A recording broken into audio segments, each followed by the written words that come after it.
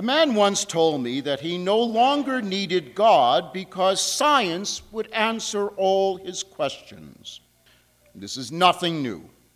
Advances in science are often met with great enthusiasm and are quickly interpreted to mean there really is no need for God, until one comes to the realization that science has a limit.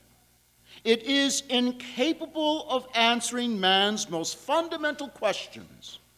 What is the purpose of my existence? What is the meaning of my life?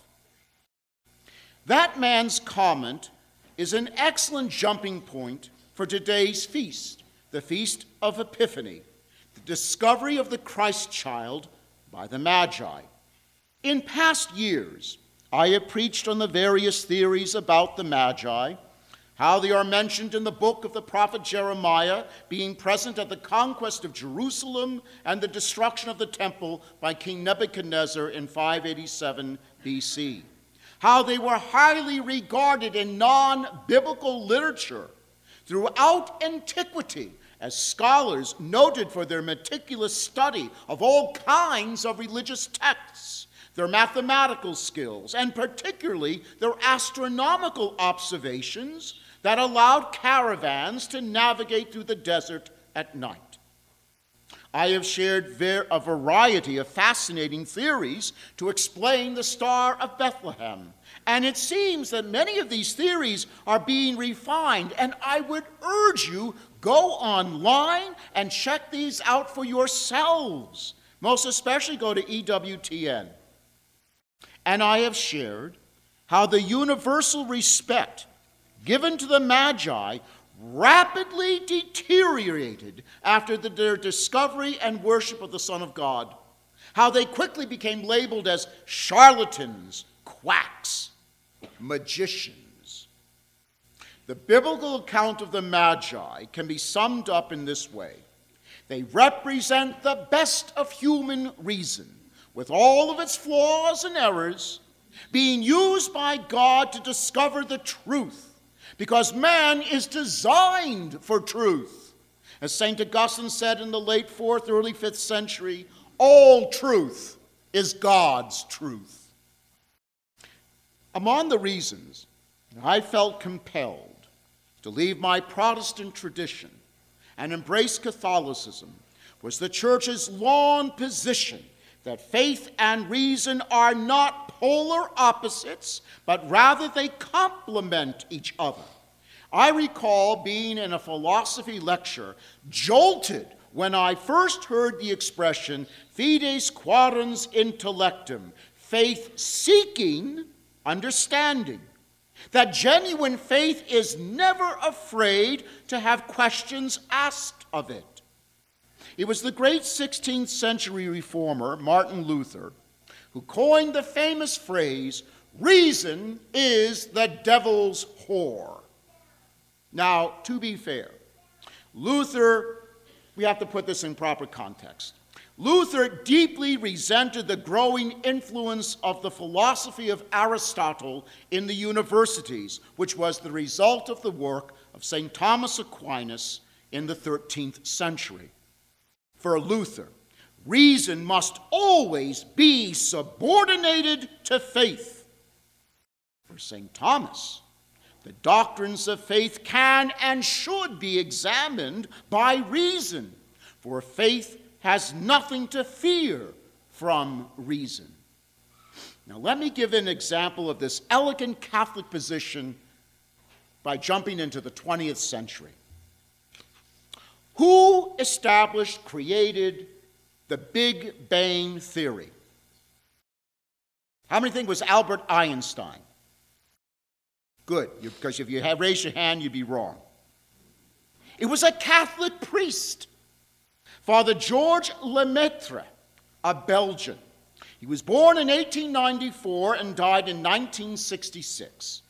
He earned a PhD in mathematics, I think in 1920, and a PhD in physics from the Massachusetts Institute of Technology in 1925. He studied under the great Arthur Eddington, an English astrophysicist, whose observations helped to confirm Einstein's theory of relativity and the bending of light. Obviously, Father Lemaitre spent years to obtain impeccable scientific credentials while also serving the church as a faithful priest. In 1927, Father Lemaitre published a paper arguing that the universe was not static, as Einstein and most physicists of the era believed. Rather, it was dynamic and expanding. His paper was entitled, "A Homogeneous Universe of Constant Mass and Growing Radius Accounting for the Radial Velocity of Extragalactic Nebulae." Just kind of grabs you, doesn't it? I mean, don't you just want to head off to the library right now and check this baby out? Father Lemaitre argued that the universe expanded from what he called a primeval atom. Sometimes I think it was referred to as the cosmic egg. And then it exploded at the moment of creation. This, in turn, was dubbed the Big Bang Theory, though at that time the term was meant to be an insult by those who resisted Father Lemaitre's theory. Einstein was not pleased at all with the priest and told Father, "Your math is correct, but your physics is abominable." In time, however, Einstein had the humility to see that the priest's calculations and conclusion that the universe did have a beginning and expanded were correct. Later, Einstein said of the theory, "This is the most beautiful and satisfactory explanation of creation to which I ever listened." Father Lemaitre was a man of faith and science who served as a bridge between the two. As is true for all who serve as bridges, he was often stepped on. He suffered the criticism of believers who thought he had paid insufficient attention to the role of faith in Scripture. And he suffered from fellow scientists who rejected his research for no other reason than he was a Catholic priest ensnared in superstition.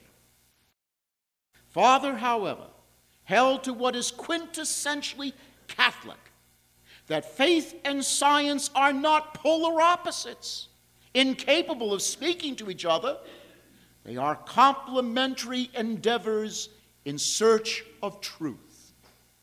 For Father Lemaitre, theology must respect the autonomy of scientific inquiry, and science must be impartial to faith. Much of the conflict between science and faith today is, and it frankly just has to be said, is a willful ignorance of and a lack of respect for the nature of the questions that each asks and the methods that each employs to answer the questions. Science asks, how did the universe come into existence? What happened when it came into being? What principles, what laws governed the universe at the atomic and the subatomic levels? Faith asks a very different set of questions. Why does the universe exist? Does it have a purpose? What is man's role in it? What does creation tell us about God and his relationship to what he creates? What does the existence of man as a rational being reveal about God?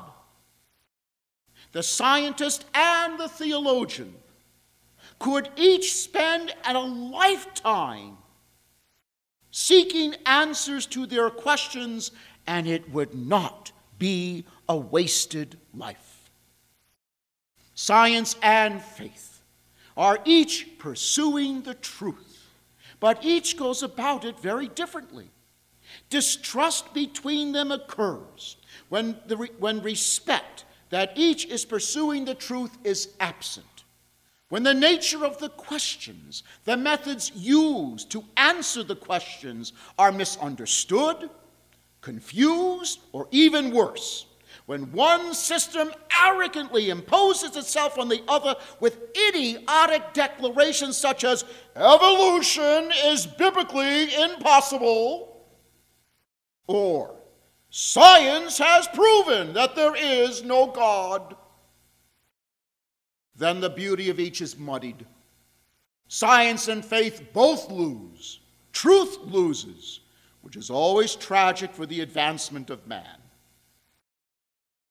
The account of the Magi, as this Christmas season draws to a close, asks us not to simply reflect on an ancient, mysterious event, but the ongoing mystery that the author of truth, God, has always been and is now calling men and women to seek him. He uses whatever knowledge level we have, however imperfect, to draw us to himself, because he is the truth that all men and women are designed to seek. It is a marvelous journey. All are called to, and all will always be called to until the Lord comes and brings history to its end.